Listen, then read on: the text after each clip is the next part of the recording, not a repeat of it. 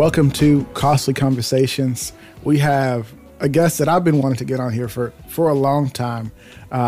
Y'all might know him as the one and only Mochi or Devon St. Thick or whatever you know him as from the gram. Military guy. He's been in, how long you been in? Like 11 years? Like coming up on 11 years, yes, sir. Golly. Currently deployed, so thank you so much for taking some of your Sunday. We're recording on a Sunday to talk to me and to talk to the audience. What's going on, Mochi? Man. What you doing today? We're out here just chilling, man. It's Sunday, like you said, lazy Sunday, trying to save money. So I haven't been doing anything at all, and just going into another work week, trying to get by so I can get home. Do it, bro. And currently, where are you deployed? Can you say? We're in Eastern Europe supporting a NATO mission. Very exciting. Yeah, I mean, if anybody follows you on Instagram, they see you rolling around on the tanks or whatever it is you're riding on, and just taking cool pictures and hanging out. So it seems like it's quiet. That's what I do, man. That's what I do. I'm in the position where I got other people to do the heavy work, and I just can stand there and take pics and look cool. All right, boss. I see how it is. Well, bro, where are you from? Like, where do you hang out when you're not like overseas? So originally, I was born and raised in Western Massachusetts. And then I enlisted in the Army while I was in high school. Got stationed out in Washington and spent 4 years out there. And then after I got off active duty, I decided to stay in Washington because Massachusetts is just not the place for me. And then pretty much all of my time, minus a deployment overseas to Afghanistan, some contracting overseas, and then a year in Miami has been in Washington. There you go. Well, Washington seems like a cool place. People may not know this about me, and hopefully they don't judge me too harshly. I'm actually a pretty big Seahawks fan. Hopefully they take it all the way this year. I'm not a Seahawks fan, so. What you mean you're not a Seahawks fan? I'm a Chiefs fan. Well, that makes sense. How long you been a Chiefs fan?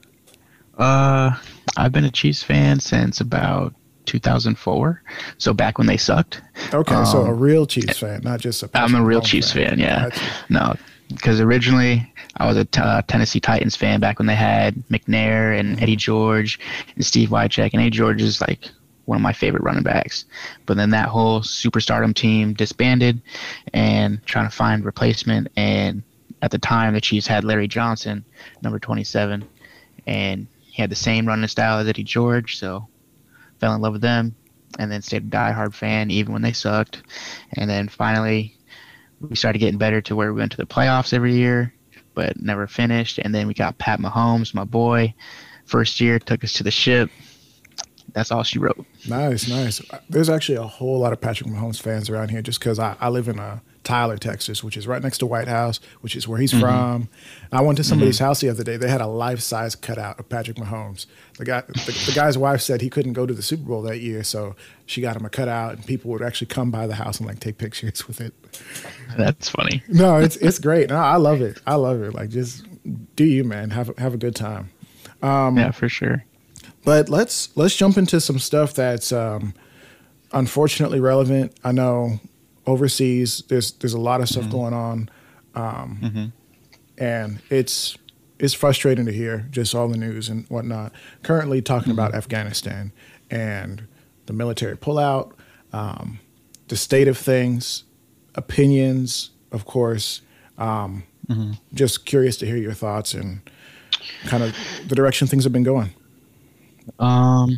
Well, as always, there's always the disclaimer that anything I say is my views only, and et cetera, et cetera. But yeah, the whole situation in Afghanistan, especially regarding the pullout, definitely not the best. And it's hard too, because a lot of people like myself, a lot of my friends and family who have been there or spent a lot more time there than I have. We all have a lot of emotional and mental, whatever the word is, invested there. So we care about what happens there, right? And then just as, like, on one hand, I know that the war needs to end, or our mission there needed to change, and we needed to step away because, like, at this point, what are we doing? But at the same time, we can't step away the way that we did because you're leaving so much undone and leaving so many people behind, and that's not the right way. Right. And like there's like a lot of soldiers out there like seeing how things are going down, and we're just like basically abandoning everything we did there, and they're feeling like at this point like did what they did over there matter? So like their deployments or the people they lost or friends that got hurt, etc. And from there, at least for my beliefs, is that it does matter, because like for my deployment, even though compared to others it was relatively safe, I didn't like get shot at every day, wasn't getting blown up every day, like didn't lose a lot of people, etc., etc. We still did have a couple deaths. We still did have a couple people get injured. We still did get shot at a couple times, but the like security, the stability, the peace we were able to bring to the region that we were operating in was still a very real thing. And then so at our level, what we did, it mattered. Now at the strategic level, and then in the long term, maybe that doesn't mean so much, because now the Taliban runs Afghanistan essentially, and the area that we were in may not necessarily have that security and stability and peace that it had when we were there. But while we were on the ground, we were able to do our mission and do it well. So what we did mattered at the time. And that's all we can really hope for. Yeah, so it's very unfortunate, because a lot of, I know this for a fact, a lot of veterans are, well, people who serve there, people who have had traumatic experiences there, are in a very dark place, even at this point as we're speaking. So it's hard to see that the guys that, we sent over there to do good things, or I know there's going to be people here who maybe feel like the military was there for impure motives, as in top-down level, like, oh, we were there for oil, or oh, we were there for this or that. And I'm not asking you to comment on that at all, but I think it's interesting to see, like, even all that said and done, whatever reason we were there for, whatever was actually accomplished, there's very real people right here at home. Like, you don't even have to send your thoughts overseas. We have guys right here at home who are in a really dark place. Guys calling the support hotlines at record numbers, because it's like, man, you lost your friends, you maybe lost limbs, you maybe lost your comfort. There's people who are in pain every single day because of what had to be done or what was done, and so it's really hard to hear those things. And I'm speaking from somebody with very little experience, because I didn't serve overseas or anything like that. Sorry. Yeah, no, it's tough. It is definitely tough. And like considering like how long we've been in Afghanistan, so Afghanistan, as everybody knows, started the whole global war on terror. We were over there, I think, as soon as October 2001, maybe less than a month after 9/11 happened. And we had SF on the ground, we had CIA on the ground, working with the Northern Alliance to start fighting the Taliban. And that's the problem with why we're in Afghanistan for so long, right? Is because when we first started the war in Afghanistan, the entire purpose of that war was to find, defeat, and eradicate Al-Qaeda, and in turn this Taliban, who were giving them sanctuary in Afghanistan. And that was the whole focus of the war, and we were shit hot at it. We were killing everybody and winning the war. And I think within a couple weeks, we basically had destroyed Al-Qaeda, destroyed the Taliban, or forced them out of their places, and we were taking the fight to them, right? And we're doing that for a couple years. And then the administration at the time decided to go into Iraq in 2003, and of course splitting the war into two different fronts. And I'm not going to comment on why we went into Iraq and all that stuff, because I never went there, so it's not for me to comment on. But continuing to fight the war in Afghanistan, and then also fighting the war in Iraq, and then doing that for a couple of years, over any amount of time, especially when it's not a conflict like World War I or World War II, where the entire world is invested in it.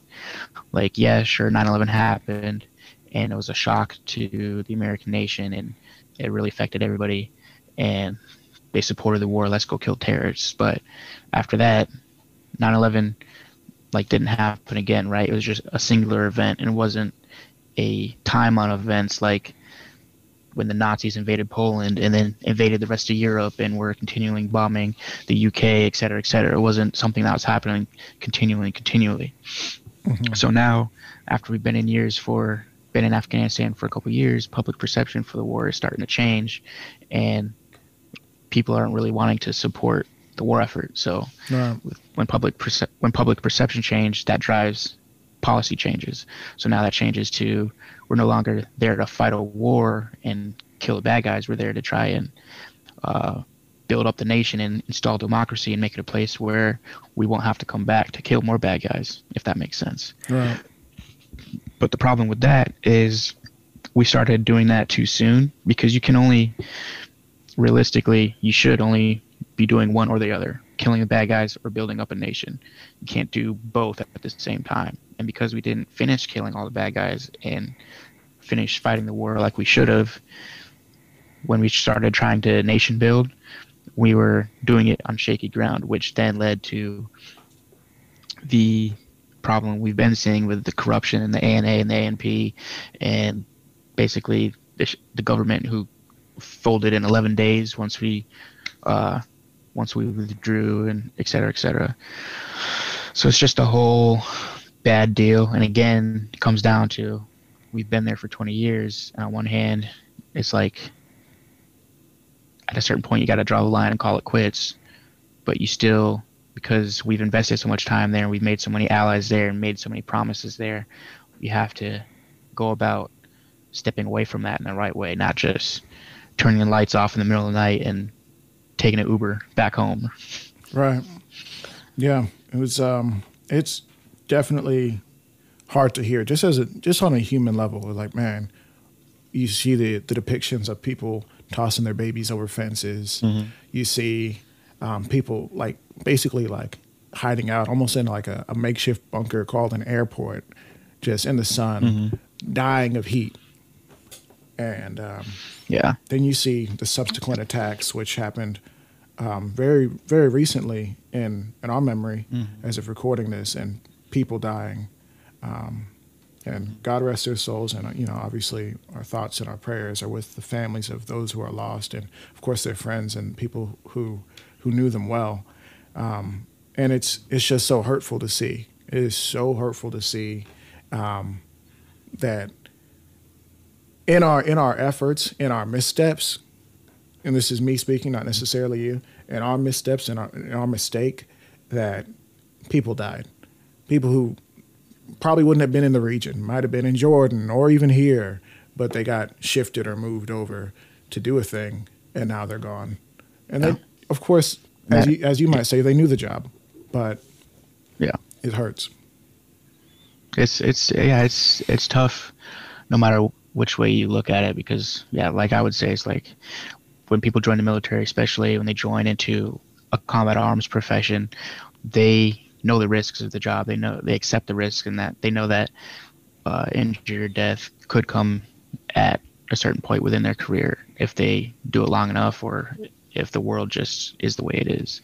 And a lot of those dudes that were on the ground, especially the Marines that were in HKIA, or probably came from Jordan, another place where they got rerouted to help support the mission there. But it's still tough that they had to sacrifice their lives based on someone else's ineptitude and basically a shitty plan. And looking at the pictures of Afghan civilians trying to climb over concertina wire or hand their babies over a barricaded wall, or clinging to the wheels of a C-17 as it takes off from the tarmac.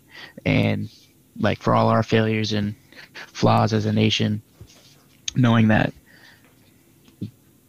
almost everybody here has never experienced that type of fear or desperation where they have to be put in a position to do that, and knowing there's people that would literally gamble their life to hang to the bottom of a plane as it takes off rather than face the Taliban or what's behind them, et cetera, is something that I think more people need to be cognizant of. And I'm sorry to say, I don't think it's something that people are, because I think a lot of people, even though we live in an age where information is at everybody's fingertips, people still exist within a bubble. and you are hard pressed to be outside of that bubble. Because, like you said, it's uncomfortable, and sometimes it's not pretty. No, you're right. And somebody once upon a time said a thing to me, and I wasn't sure how to take it, and I kind of wanted to sit down in front of a camera and just dissect my thoughts. Maybe share it, maybe not. They said, America is the land of systematic opportunity. And I thought that's so interesting to say, because so many people will look you in the eye, and maybe there's some truth to it, and say, oh, America's the land of systematic racism or oppression or different things like that. And I know as someone who served this country, maybe your mindset may be just a little bit different from the average Joe, in the sense that you're working so hard to make this place better, maybe while still acknowledging certain truths. That said, my thoughts are like, man, if you look around the world, I think there is some truth to the statement that America is the land of systematic opportunity. Like, in what universe can we say that girls, young and old, have a chance to go get an education and get a job as a nuclear engineer somewhere? I mean, you can do that all over the world. However, there are places where if a girl even picks up a pencil, it's like, wow, take her outside and do whatever. Yeah. Not to make light of that tragedy and that horror. And, we're like, man, like, in what world can you start at the very bottom as a young person who doesn't even speak English and become a millionaire? That's crazy. And I'm sure you can do that in several places. But it's like, man, we do have a lot of these amazing opportunities. And it's really interesting to see that even with all of our problems, all of the blatant racism and some of the subtle stuff, with all of the name calling and, a guy from the Middle East comes here and he's working his job and he gets called a terrorist, and every time something bad happens, you get that flack. But that's still better than what's going to happen under the rule of the Taliban. That's crazy to me. It is crazy. Yeah. And just the perspective, bro. Just the perspective. But of course, we can still do things to make where we live better. We shouldn't say, "Oh, we're not the Taliban, so whatever happens, as long as it's better than the Taliban, we're good." Just a thought. And no, for sure, and that's goes back to what I was saying. Is like people exist out of their bubble and don't live a life where that other people have experienced, where they have that fear, their desperation, and so they're trying to escape the Taliban or cartels or what have you. So they're coming to America because as much as us as American citizens who live here every day and experience the flaws, especially if you're a person of color or a minority or et cetera, and you experience like the worst parts of our society, we still as a nation represent a place of freedom and liberty and hope, and basically you come here, you're able to do whatever you want to do and be whoever you want to be. And that idea still exists to a lot of people outside of this country. And I think because that idea exists and that's the basis of our nation, we not only as a country but as like individual citizens have an obligation and responsibility to try and uphold that for other people. Do you have any thoughts or anything that you'd like to express to the audience regarding the situation in Afghanistan? Maybe a way to frame it so people can think about it more clearly, or maybe just your thoughts overall. Everybody's thoughts on Afghanistan are going to be different. It's going to be split down between people who've been there and people who haven't. It's going to be people who served but not deployed, and people who served and people who've been there. All I can really say is just be supportive of your friends or family or whoever you know that has been there, especially if they lost people there. They could be going through a tough time. Just be open for them. If they need to talk, just be there to listen, not necessarily respond.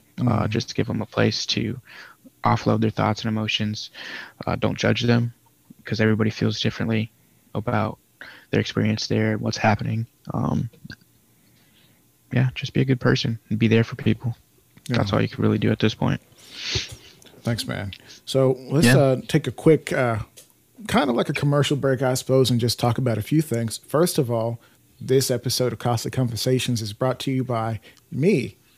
Go ahead and like and subscribe the video, man.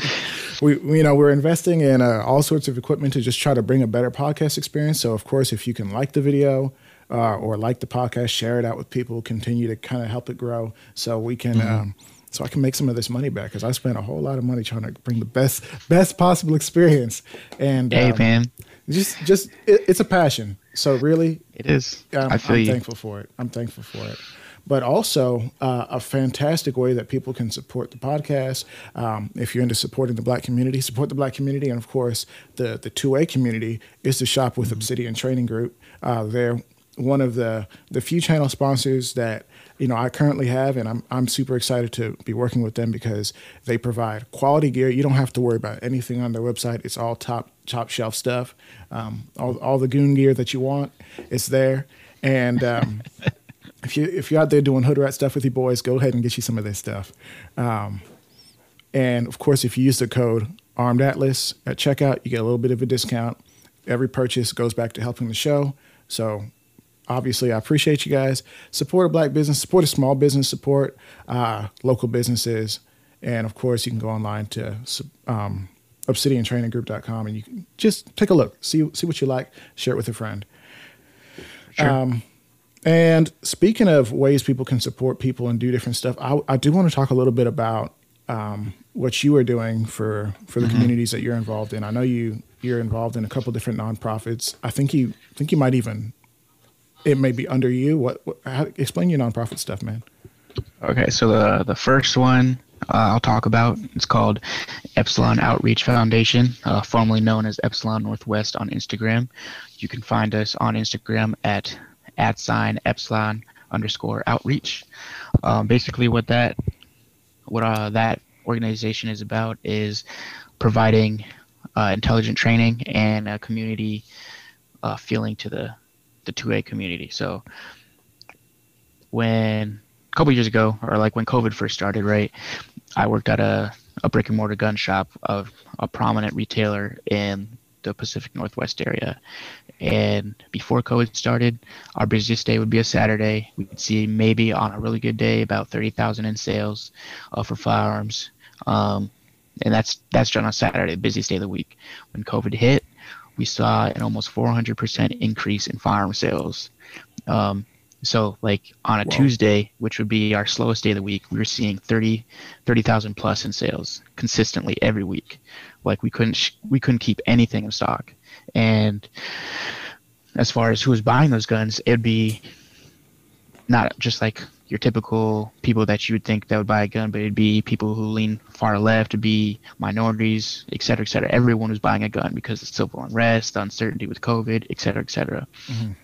Now, what Epsilon's goal is to bridge the gap in training for those new firearm owners, because buying a gun is your born right. You should be able to buy a gun, be able to defend yourself, et cetera, et cetera. But with the dangers that are inherent to having and owning a firearm, you also have an obligation as a firearm owner to be able to operate that safely and responsibly and have some training. But with that, there are a lot of places that offer fantastic training, but training can be a stepping stone that is not financially reachable for a lot of people, especially people who just save 6, 7, 8 months to buy a Glock for $600 and buy some ammo and a holster, etc. And now they're tapped out, and it took them that long just to get to that. Now they got to shell out another $500 for a class, plus ammo, plus travel, plus lodging, etc., etc. That's not financially feasible for a lot of people. So what Epsilon Outreach's goal is to bridge that gap and provide free training, basic to intermediate training rather, to people who are new to the community, new to firearms, etc., and give them that baseline level of skills and competency, so that way they can continue to train on their own and be successful in training on their own.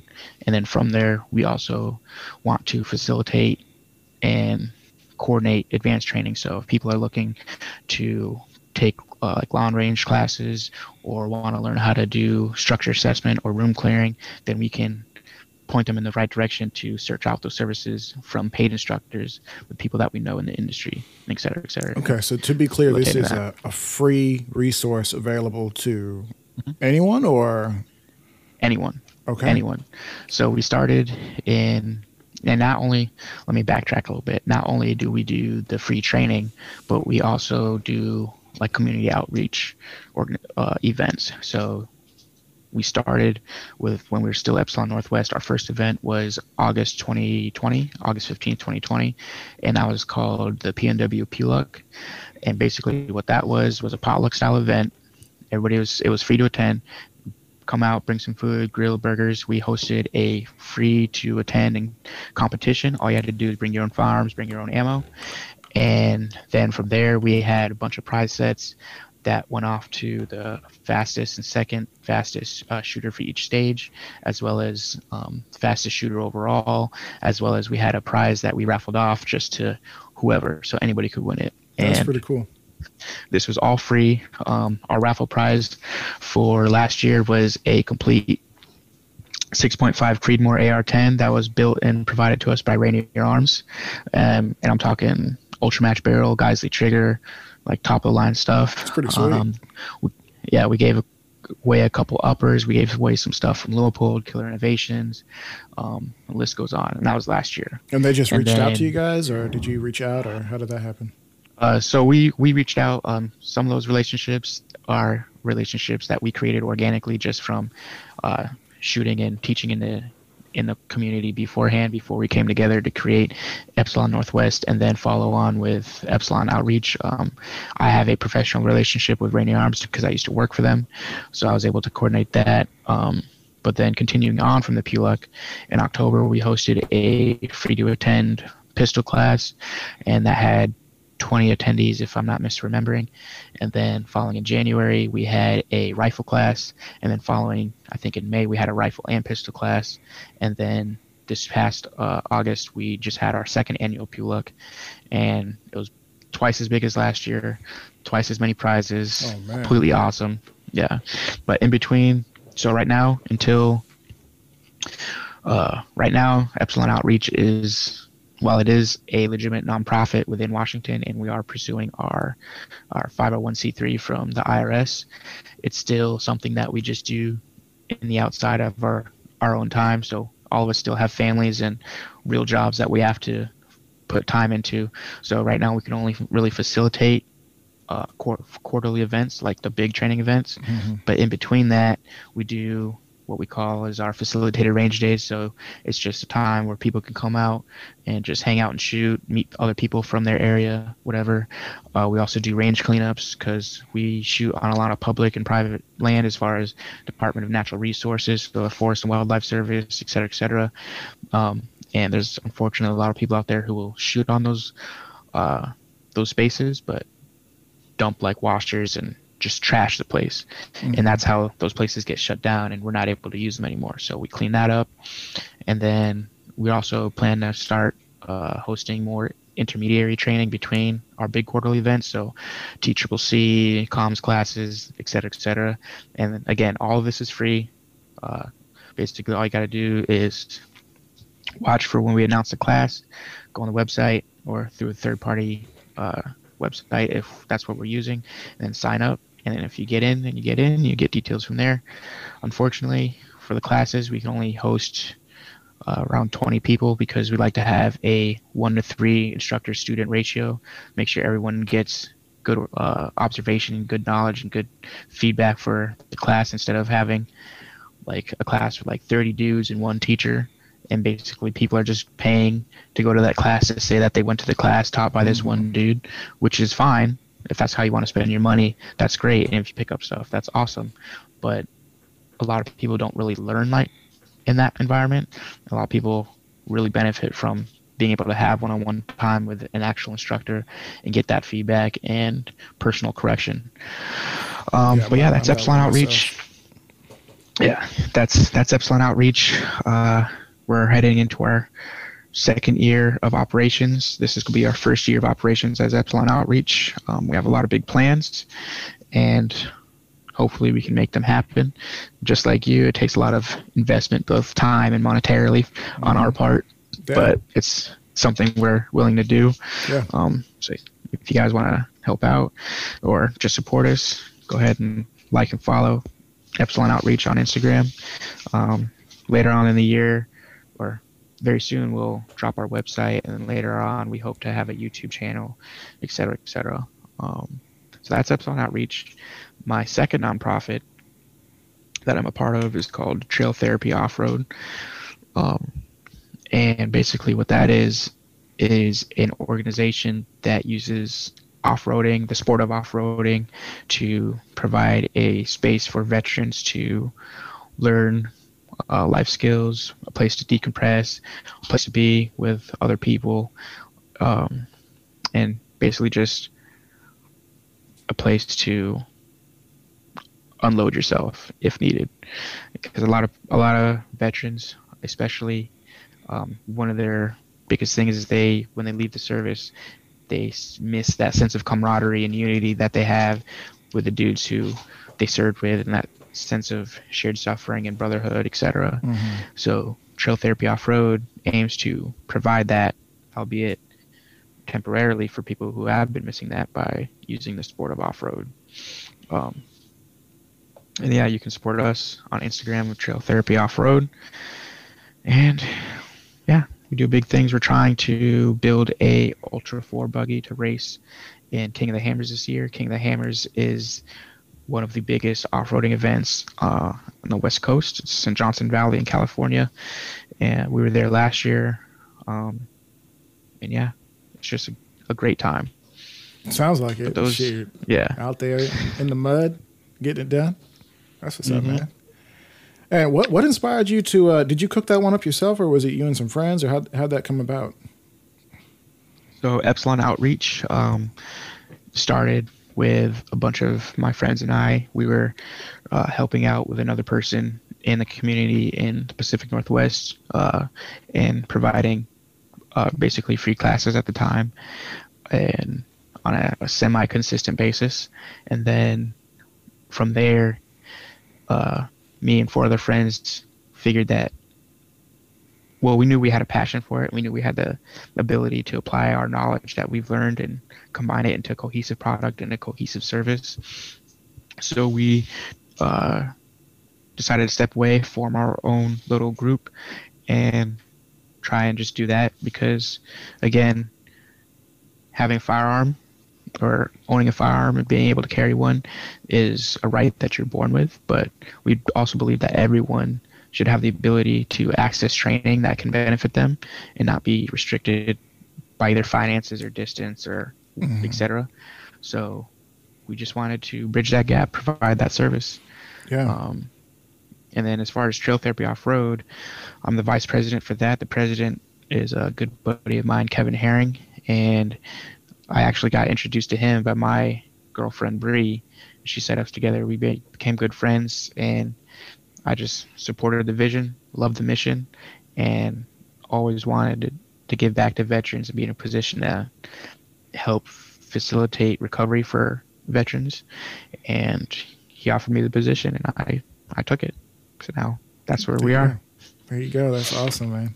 Do you guys have any, I know you said you guys are building up towards submitting a car or a buggy into an event. Do you guys have anything else coming up, or how should people go about kind of like looking for events that you guys are doing? So Trail Therapy obviously has the Instagram. You can always reach out there if you want to try and set something up or see what's going on next.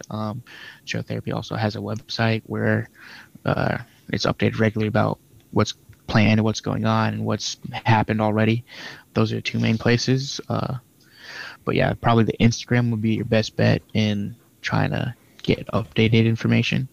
And then for Epsilon Outreach, the same thing. Just hop on the Instagram, see where we're at, DM the page if needed, or just turn post notifications on.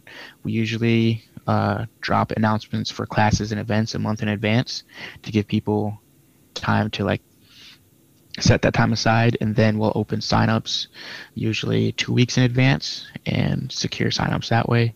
And then from there, once that's done, it's scheduled and it's in the books. That's awesome. I'm actually really curious. You said something earlier about, there's a lot of people who wouldn't be seen as like typical gun owners, just like people who are in the category of minority, or people who are more left leaning or way further left leaning. I've actually seen a lot of individuals who are very much left leaning who would affiliate themselves or associate themselves with like communist or socialist ideologies. Do you guys get a lot of? I know that is a little bit more popular in that part of the states. Do you guys get a lot of that in the training groups, or people reaching out who are a part of those groups or those thought groups? So I have to be careful on how I word this to make sure I don't alienate people or detract from people. Mm-hmm. So biggest thing about the 2A community, right, is the word community.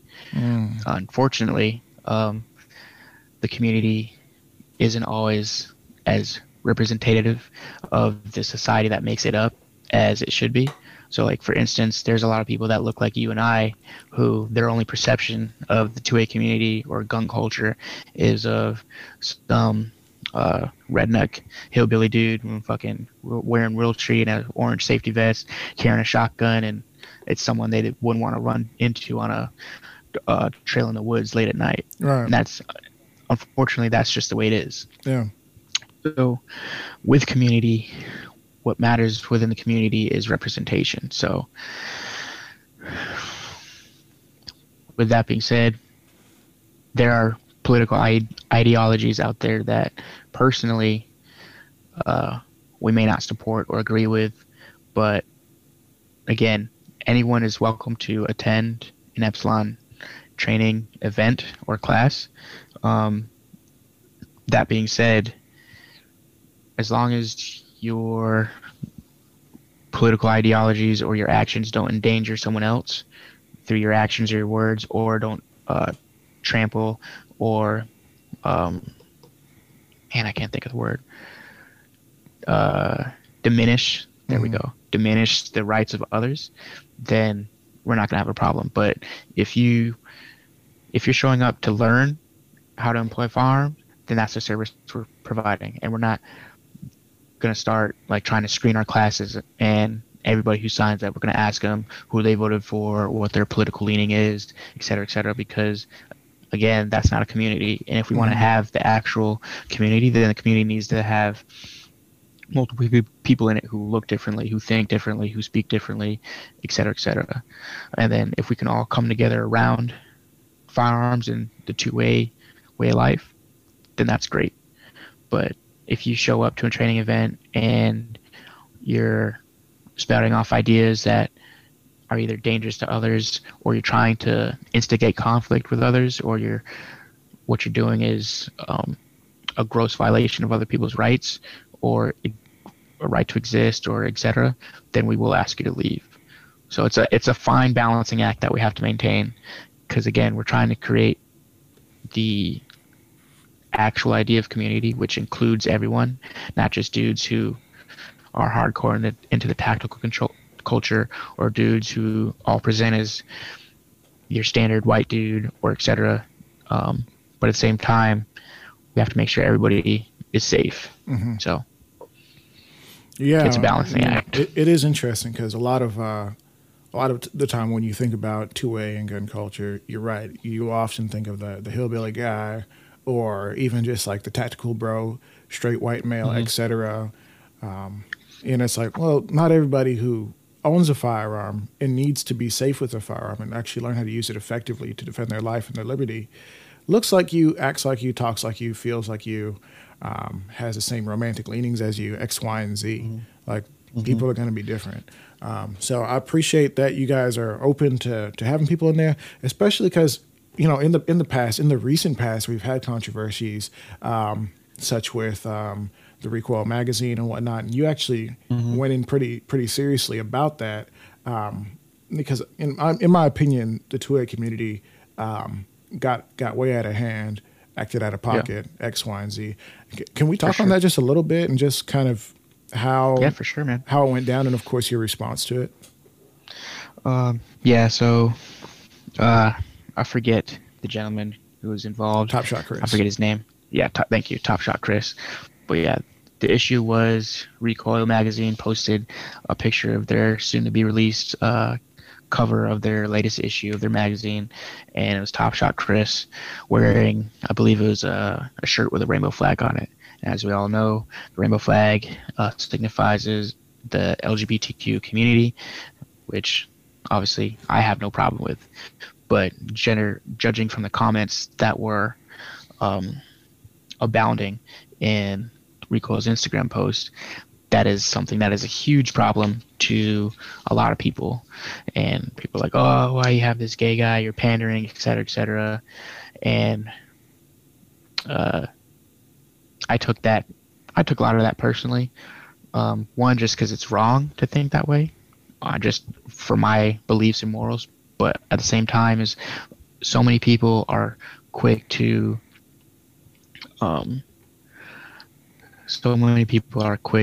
talk about how the 2A community is under attack, and there's no support or anything like that. But then as soon as there's a guy who doesn't live the way that they live and doesn't look like them, even though he's more of an advocate and has done more for the 2A community than they've ever done or probably ever will do, shows up, they're ready to attack him rather than voice their displeasure at the powers that be, who are continuously passing or trying to pass policies or legislator that limits or reduces our rights. And it don't make no damn sense, man. It's out of pocket. And it's crazy. And for one, it's like, there's a fact that I had explained to a lot of people is representation matters. Because I've had a lot of people reach out to me as a black dude who's hardcore into tactical community. I'm in the Army. I shoot. I look cool in kit, et cetera, et cetera. I've had a lot of dudes who are black reach out to me and say I'm the reason that they got into the community because they saw that there's someone like me that looked like them that was in there instead of just the regular straight white tactical bro dude. Which, again, there's nothing wrong with being a straight white tactical bro dude because do it, bro. You can't, okay. you can't help that you're born white or that you're a dude or whatever. But again, when we're trying to build a community and have a community that represents all the people in society, people need to feel like they are represented by that community so that they can feel welcome in it, right, so that they'll join it. So, Top Shot Chris, gay Asian dude, probably helped out a lot. Who's been on the magazine before. Exactly. But yeah, he's a gay Asian dude. Probably having that gay Asian representation is probably helped a bunch of gay Asians within this nation be like, you know what? Maybe this is a place for me. Maybe this is a place where I can invest my time and put some effort towards being a part of, and et cetera, et cetera. So, yeah. Representation matters. Yeah, definitely. And I definitely appreciate you breaking that down and sharing your thoughts on that, just because it's like, man, that situation was disturbing to me because it's like, man, listen, like, if we're so under attack, as you say, and like, why would you not want to have everybody possible, especially groups that are protected by the Democratic establishment and whatnot? Like, why would you not want people in your community that have some political preference? I mean, that's a completely selfish way of thinking, but be strategic. Like, yeah, definitely. Yeah. Come on, get over here. Like, we need you. We need especially you. But of course, I mean, the bedrock and the backbone of the Second Amendment is to protect the people of this country and to allow people to protect themselves. Why would you not want a group that is traditionally underarmed to be armed? And you can say whatever you want and have all your ideas and all these different things, but at the end of the day, people should be armed and be able to protect themselves. Exactly. Because you're not going to be there with your kitted out AR and plates at their front door if somebody decides to commit a hate crime against them, whether you believe that whatever. It's let them be able to protect themselves and make sure that they feel comfortable in places where they can learn effectively and teach other people. Yeah, anytime I see something like that, the way I see it is being like the 2A community is a wolf, right? And they stepped in a bear trap. The bear trap is legislation, policies, everything that's trying to take away or diminish or reduce or curtail our rights, right? And instead of attacking the trap or attacking the foot that's actually stuck in the trap, you have Top Shot Chris. He's the other paw. The wolf was biting off the other paw. It's not. It's all it's doing is hurting you. You're not attacking the actual problem that matters. That's going to allow you to drive on and be successful and do whatever you want to do. You're just further handicapping yourself, and then you're still going to have the other problem, the real problem to deal with afterwards. Right. Yeah, and it's just it boggles my mind that people can't see that sometimes. No, it's wild. And I understand people are going to have their morals, people are going to have been grown up a certain way, but at the end of the day, if someone's not bothering you, why are you worried about it, man? Just chill. Exactly. Take care of your family, love people. Especially to me, because I'm a Christian guy, especially when Christians are so vocal in attacking him and saying like really mean and perverted things in the comment section, because a lot of that stuff was like straight up like, oh, that's gross. Why are you talking about the man in that way? That's sick. Yeah. It hurts me especially to see that, because I'm like, bro, aren't you supposed to love? Bro, it's like, if you're not gay, if you don't like gay people, then don't be gay. As simple as that. Problem solved. Live your life. Right. Man, just end of the day, love people, love your family. If someone bothers you, just leave them alone. Don't mess with them. You don't have to say every time someone offends you or bothers you. That's the very thing that we into a community in like a more conservative mindset, people get like, oh well, every time something offends you, you get triggered and you want to cancel stuff. Did that not just happen with the Top Shot Chris? They wanted to cancel Recoil magazine. Yeah. Dumb. Okay. It's some mental gymnastics around here. Hypocrisy. Man, I hate it and I love it. But bro, I do want to talk a little bit about something. It's the elephant in the room. You're a black guy in the military.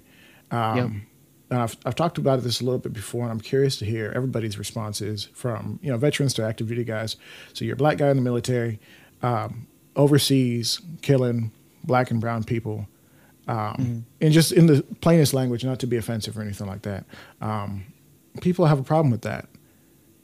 And how do you, I suppose, in your mind, how are you okay with being in a position with that? And of course, do you hear that much from when you're at home? Do you hear that much in your DMs? Did you hear that growing up when you were like, I want to go to the military? Did people say like, oh, you're going to go kill black and brown people? Muhammad Ali was famous for saying that the Viet Cong didn't do anything to him, that most of his problems came from the United States.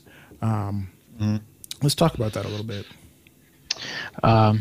So my growing up, I've had a lot of experience with racism, and actually my experiences with racism in high school are one of the main leading factors that drove me to enlist in the military and get out of my state. Because I went to a vocational high school instead of the public high school down the road, because I wanted to be an engineer at the time. And I was part of a very small minority of just minority people within the high school. And I think out of my class of 250 something, I was one of 2 or 3 black kids out of the entire class. And then my freshman through maybe sophomore, beginning of junior year, I faced a lot of racism. And it's not like the covert or subtle stuff that a lot of black people are used to. And then it's just like the way people look at you or interact with you or talk with you, et cetera, et cetera. But this is like the overt stuff where like little miniature nooses be tossed at me as I walk to fucking one of my buildings or whatever, telling me calling me an N-word, like just straight to my face, or calling my mom an N-word lover and that she deserves to hang in a tree next to me, et cetera, et cetera. Wow. Like, for a while, I was a very angry kid, and I fought a lot, and because I couldn't control that emotions, and I couldn't comprehend that like this was the existence. Because even when I was growing up, my mom would tell me this, like, for no other reason than like what the color of your skin is, people are going to look at you and treat you differently, and you might have to work twice as hard to get half as much as somebody else just because of the way you look. And unfortunately, that's a fact of life. And my mom's white, if that wasn't clear. Right. Um, but yeah, so I joined the military to try and get out of my state, get away from that. And there wasn't so much a problem with race as a lot of people think in the military, at least from my experience. I mean, I did actually meet a dude in basic training who was from Deep Texas, like one of those little podunk towns that has like 100 something people. Right. And he's my age. He was 18. And just because where he was born and the life he lived, he had never seen a black person in his life. Wow. Not any of his fault. Yeah, not any fault of his own, but like until he got to Fort Knox and in process, he had never seen a black person. And he, like, luckily for us and for him, like, he wasn't a racist dude. It just blew his mind. And he's just like, wow, I'd never seen one of you guys before. And That's he wasn't wild. a dick about it. Yeah, it was wild. And it brought us some hilarity over the next couple months as we trained together. But yeah, there's never really a problem for me racially being in the military. I mean, yeah, the military still has good old boys club, and there's still dudes who you can tell that they will treat somebody else differently versus somebody else because of skin color, et cetera, et cetera. But again, unfortunately, that's not really different than anywhere else in the world, anywhere else in this country. And because it's our experience, obviously we know how to navigate it, and we just drive on and do what needs to be done. But I will say that I never really thought about me going to Afghanistan or join the military as me going to kill other brown or black people. Because one,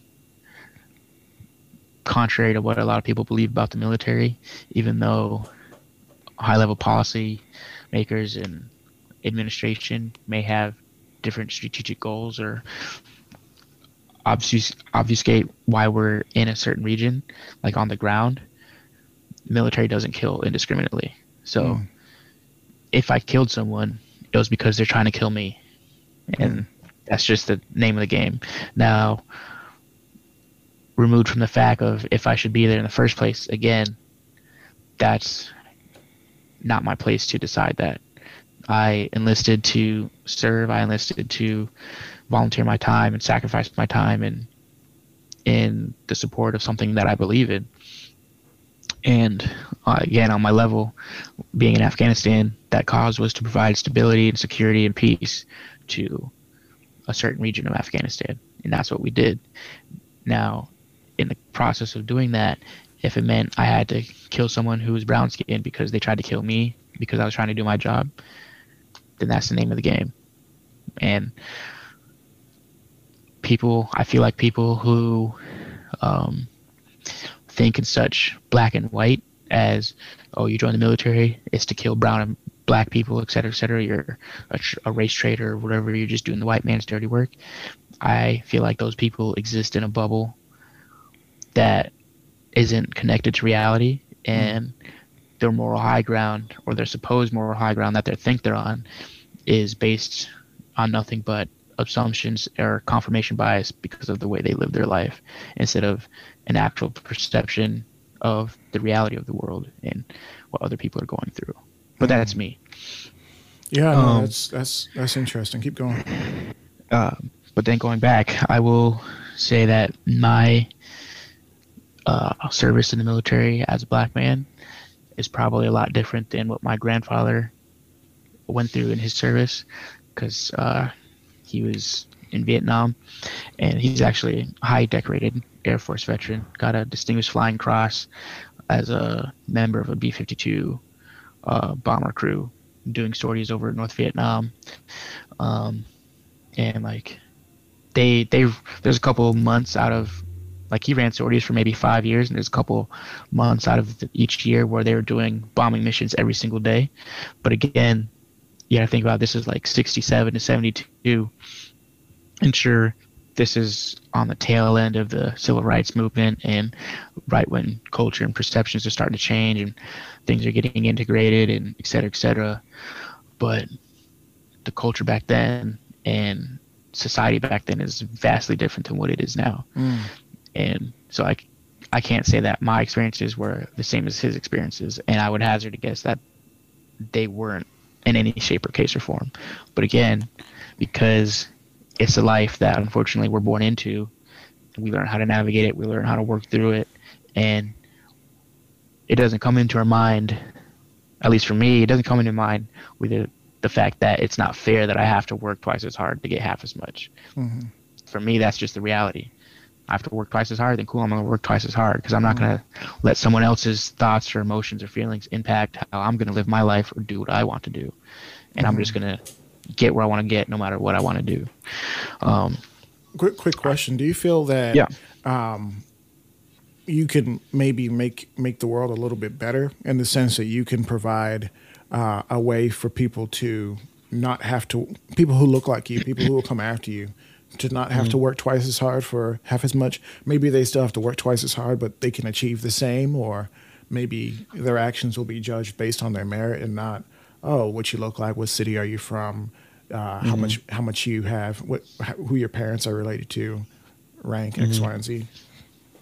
I would like to think so. I mean, again, considering the history of this country, despite the very real flaws and failures that black men, or the black community rather, and other minorities face in this country, there still has never been a better time in this country to be a minority versus the past. And as optimistic as it may sound, I do believe that that's only continued to get better, just like it has been. And now in the process of that, doing what I can do to help that along, whether it's locally within my own community or it's on a bigger stage, whatever that may be. I think that's something that we should all strive to. Now, if it happens, awesome. If it doesn't happen, I do what I can for the people I can affect. But I think just making the effort to is what counts. Yeah, I think it's really interesting. I was talking to a guy called Kevin Dixie from No Other Choice, and he was saying that, like, man, when you look at America's such a young country, and we've made a lot of mistakes in our youngness compared to the rest of the world, and even the black community within America is even a younger community, as in where we are now, like slavery, and then of course when we found our freedom, and of course post-civil rights and whatnot, we're still so young. So it's interesting that it's like, yeah, you said, black folks everywhere, regardless of class or background, we've made mistakes.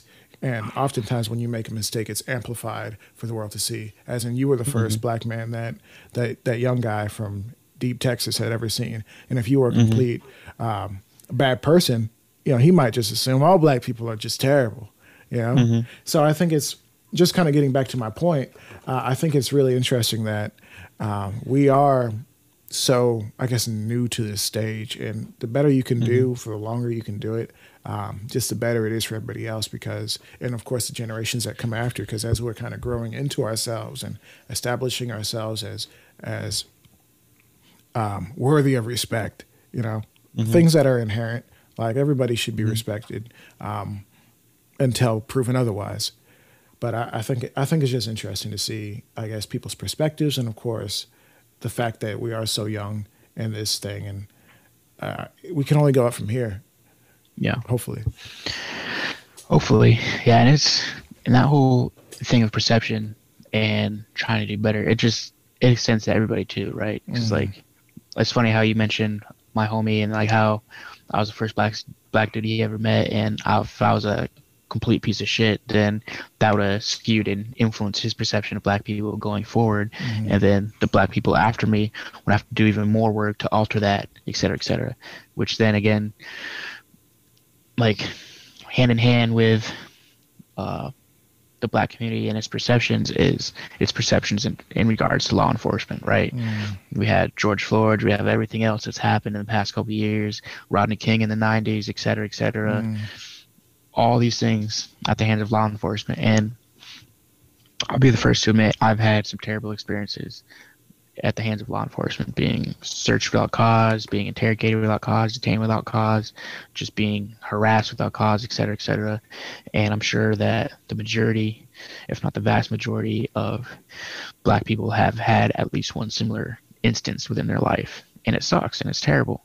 But at the same time, I make the personal choice to attach that bad cause or bad experience to the person and not the organization. Because again, I wouldn't want some white dude judging me for the actions of another black guy that treated him like shit or robbed him or whatever, and then thinking I'm going to do the same because I'm not that person. And it's tough. And I've had this conversation / argument a bunch of times with a lot of people.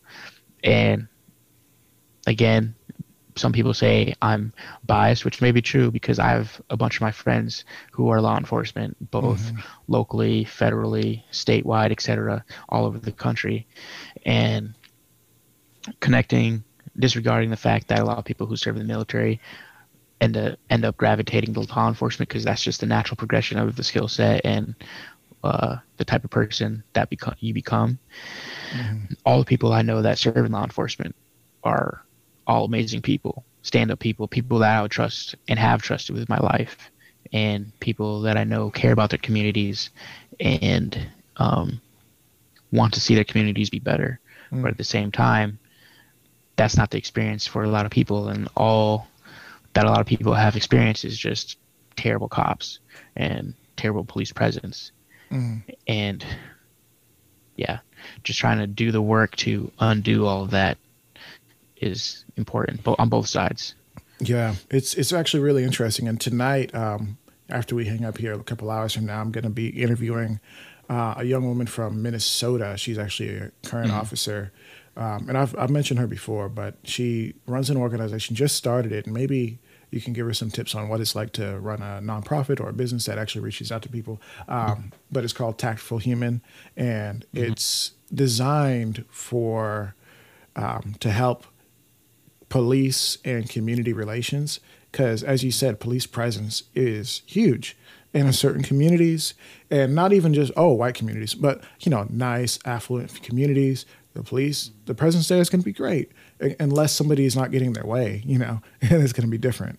But depending on where you live, whether you're in a lower economic situation or you have more violence or crime that's showing up on the police radar, or if you're in an area where it's heavy minority combined with those things, the police presence can be awful. Like I used to drop one of my friends off, and I haven't lived in a bad area in some time. But I was dropping off one of my friends into a neighborhood that's not so great. It's kind of like a housing project type place. And there was a police SUV just sitting right next to the dumpster, just chilling, lights on, just waiting for something to pop off. Like how nervous does that make a person coming home and there's the law right there, like, and it's tough because it's a perpetuating cycle. Because again, talking about communities that have a huge police presence, right? A lot of these communities are communities that historically have fallen lower on the social economic scale. They have problems with poverty, et cetera, and for the black community, poverty is what drives a lot of crime, especially the petty crime that police have to deal with, where it's gang-related stuff, drug-related stuff, sex work-related stuff, et cetera. Poverty drives all that because, it's easy for someone to say, it's like, why you got to be a drug dealer? Just go get a job, et cetera. People say that a lot. And it's easy. It's easy for people to say that when they have never had to experience that, and then see or be a 14-year-old black kid who sees how easy it is to get money to provide for a family by selling a little bit of weed or crack or whatever, because the guy down the street has got a fat ass Dodge Charger or whatever, versus going and working 40 hours at Wendy's or whatever and making barely any money to cover the bills, when I can work a day a week flipping crack, and cool, I paid the bills. So it's that poverty drives that, and then because the poverty drives that, and then you have all this crime or petty crime or whatever, now the police presence is enhanced to deal with that, and then because the police presence is enhanced and it cracks down, and it's just a never ending cycle.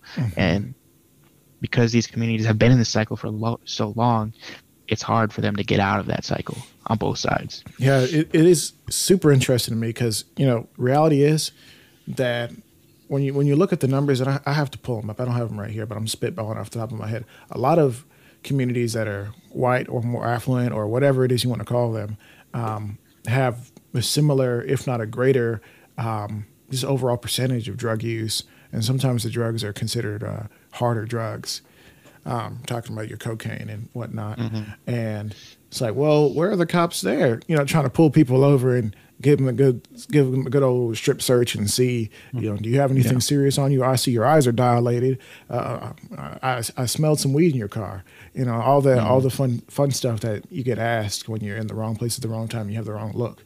And man, it's hard because it's like, man, I personally, generally support police officers in their capacity, doing the right thing, treating people with respect, and keeping the streets from being dangerous to the people who live there. The grandma who's been on the block for the last 40 years, that's her home. She got it from her mother, and she kept it. She held on to it, or she worked her whole life to have it. I pray that she can live in a nice area, that she doesn't have to worry about them boys shooting at the block. Like, I don't need that for Granny.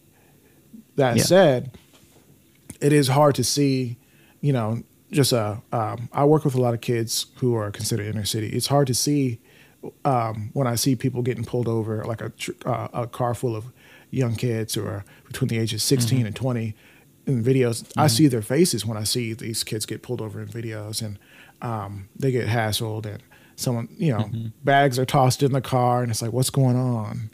Just referencing something that may or may not have happened. And it's like you said, it's hard to see it, and you just hope that it can get better. You just hope that there's something that can improve. Woo! It's tough. It is tough, man. It is tough. Last topic that I have, bro. How do you know Grand Thumb, bro? Like, when did y'all meet?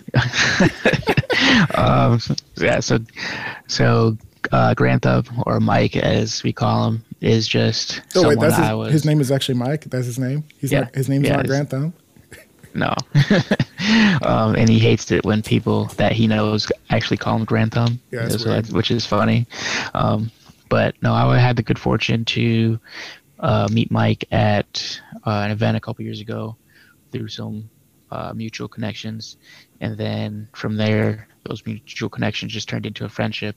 And with the Epsilon outreach stuff, one of our members actually built his range that he uses to shoot his videos on, or one of our officers, not members, rather.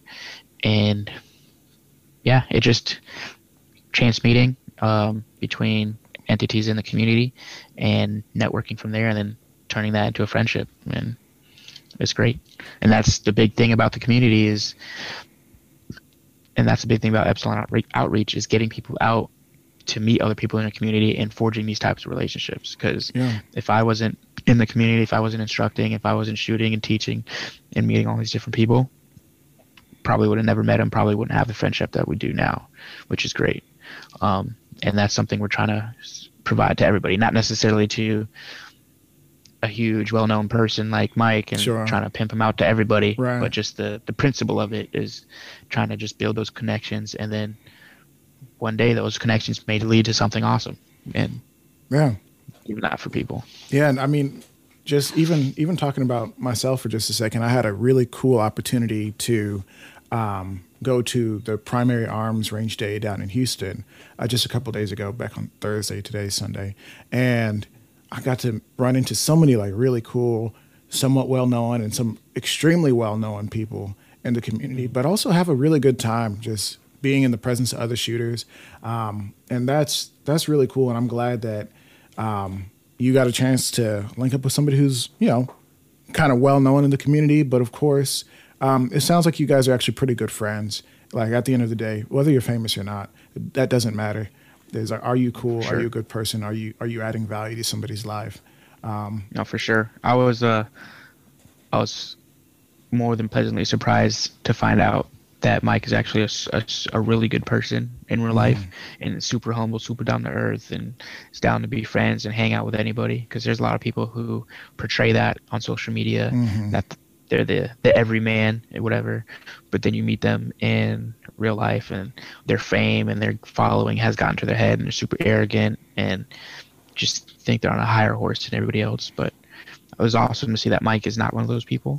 And then he's another great thing about him is he's a huge supporter of Epsilon Outreach, and has given us the space a couple of times on his channel to plug our organization, which of course helps us immensely because of the reach that he has and has. Yeah, I think he did that in a recent video. I heard about that. Yeah, he did that on his recent video. He's did it a couple times beforehand and some other videos. So just for him being able to do that for us is awesome. And just a really good shout dude. out to Mike, aka Grand Thumb, aka Flannel Daddy, all the other names, all the other names. I don't know. There's a lot of names. Don't troll the comment section. You see some gross names. Oh my gosh, bro. The comment section is out of control. Get in there and find out what it's all about. Yeah. No partnership with Big Daddy Unlimited. Huge supporter of the channel. No. I mean, that's the goal. No, definitely. There's actually a range event that they have coming up. Hopefully I can get on their guest list to come in, or their influencer list or whatever. That'd be really cool. But all in due time. That said, bro, was there anything else that we wanted to cover before we head out of here? I think we touched on some good stuff. Some of it heavy, some of it a little light. Yeah, that's the point. Good variety. Yeah. Well, actually, I was thinking about when you were talking about Mike. Man, I think it's really interesting that just you as a black man interacting with different people in the space. It doesn't look like you really put limits on who you can be friends with. No.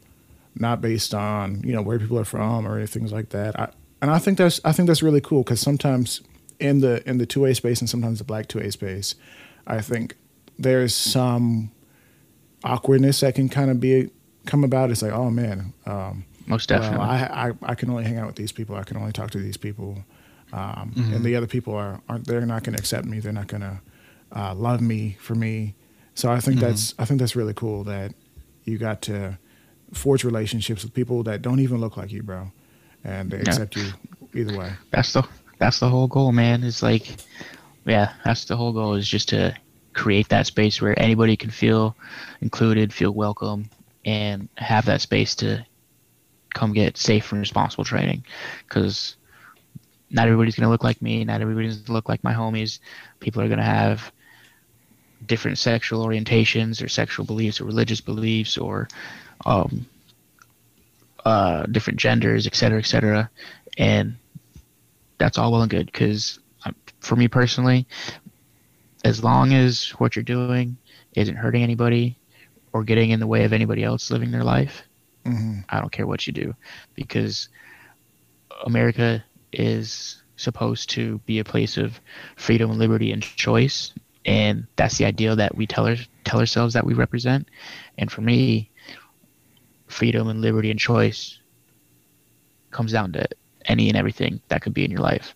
Now, granted, there are social norms that are in place that I think anybody would agree with you shouldn't make the choice to do. So, like, if you make the choice to go rob someone, well, you're forfeiting the social norm. So therefore, the consequences of what happened to you, that's on your own head, and it's not anybody else's responsibility to deter you from those consequences because you made that choice. But if you were born a dude and you, after living life, feel like you're a girl, that's your choice. It's not my place or decision or whatever to tell you how you should see yourself. And I'm not going to treat you any differently as long as you don't treat anybody else differently, if that makes sense. I think that's an important point, because unfortunately, I think that the anger and the frustration that can kind of come with choosing like unconventional lifestyles or living out those things is people will treat you badly, and then in turn, as soon as somebody maybe has the air about them that maybe they might treat you badly, you just kind of jump on their throat, and you become defensive, and oftentimes you start in attack mode. And I think there's obviously that's a reality for a lot of people, is they kind of have to live in defense a lot. But treating people with respect is huge, regardless of what side of the coin you're on in regards to being a victim or being a victor or whatever.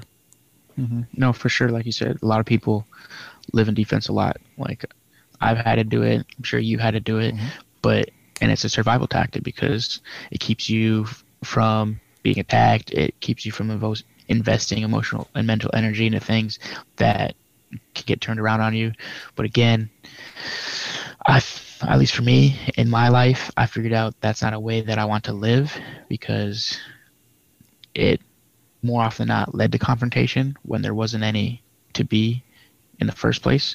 So I don't treat anybody the wrong way until they treat me the wrong way first. And maybe naive or whatever that some people may say, but I am a big believer in courtesy given is courtesy received. So I give people the courtesy and the respect of being a decent human being until they show me otherwise. And if you show me otherwise, cool. I'll drive on with my day and I won't deal with you. But courtesy given is courtesy received. I like it. That's what's up, man. Bro, how can people find you, man? So you can find me on Instagram at @Mochi. That's MOCHI_actual. I'm basically big on Instagram.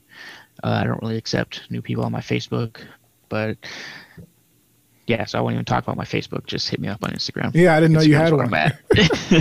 Just hit me up on Instagram. And what the freak is a mochi? What in the world? I had a guy who's like, "Oh, the Asian guy." I'm like, no. You black.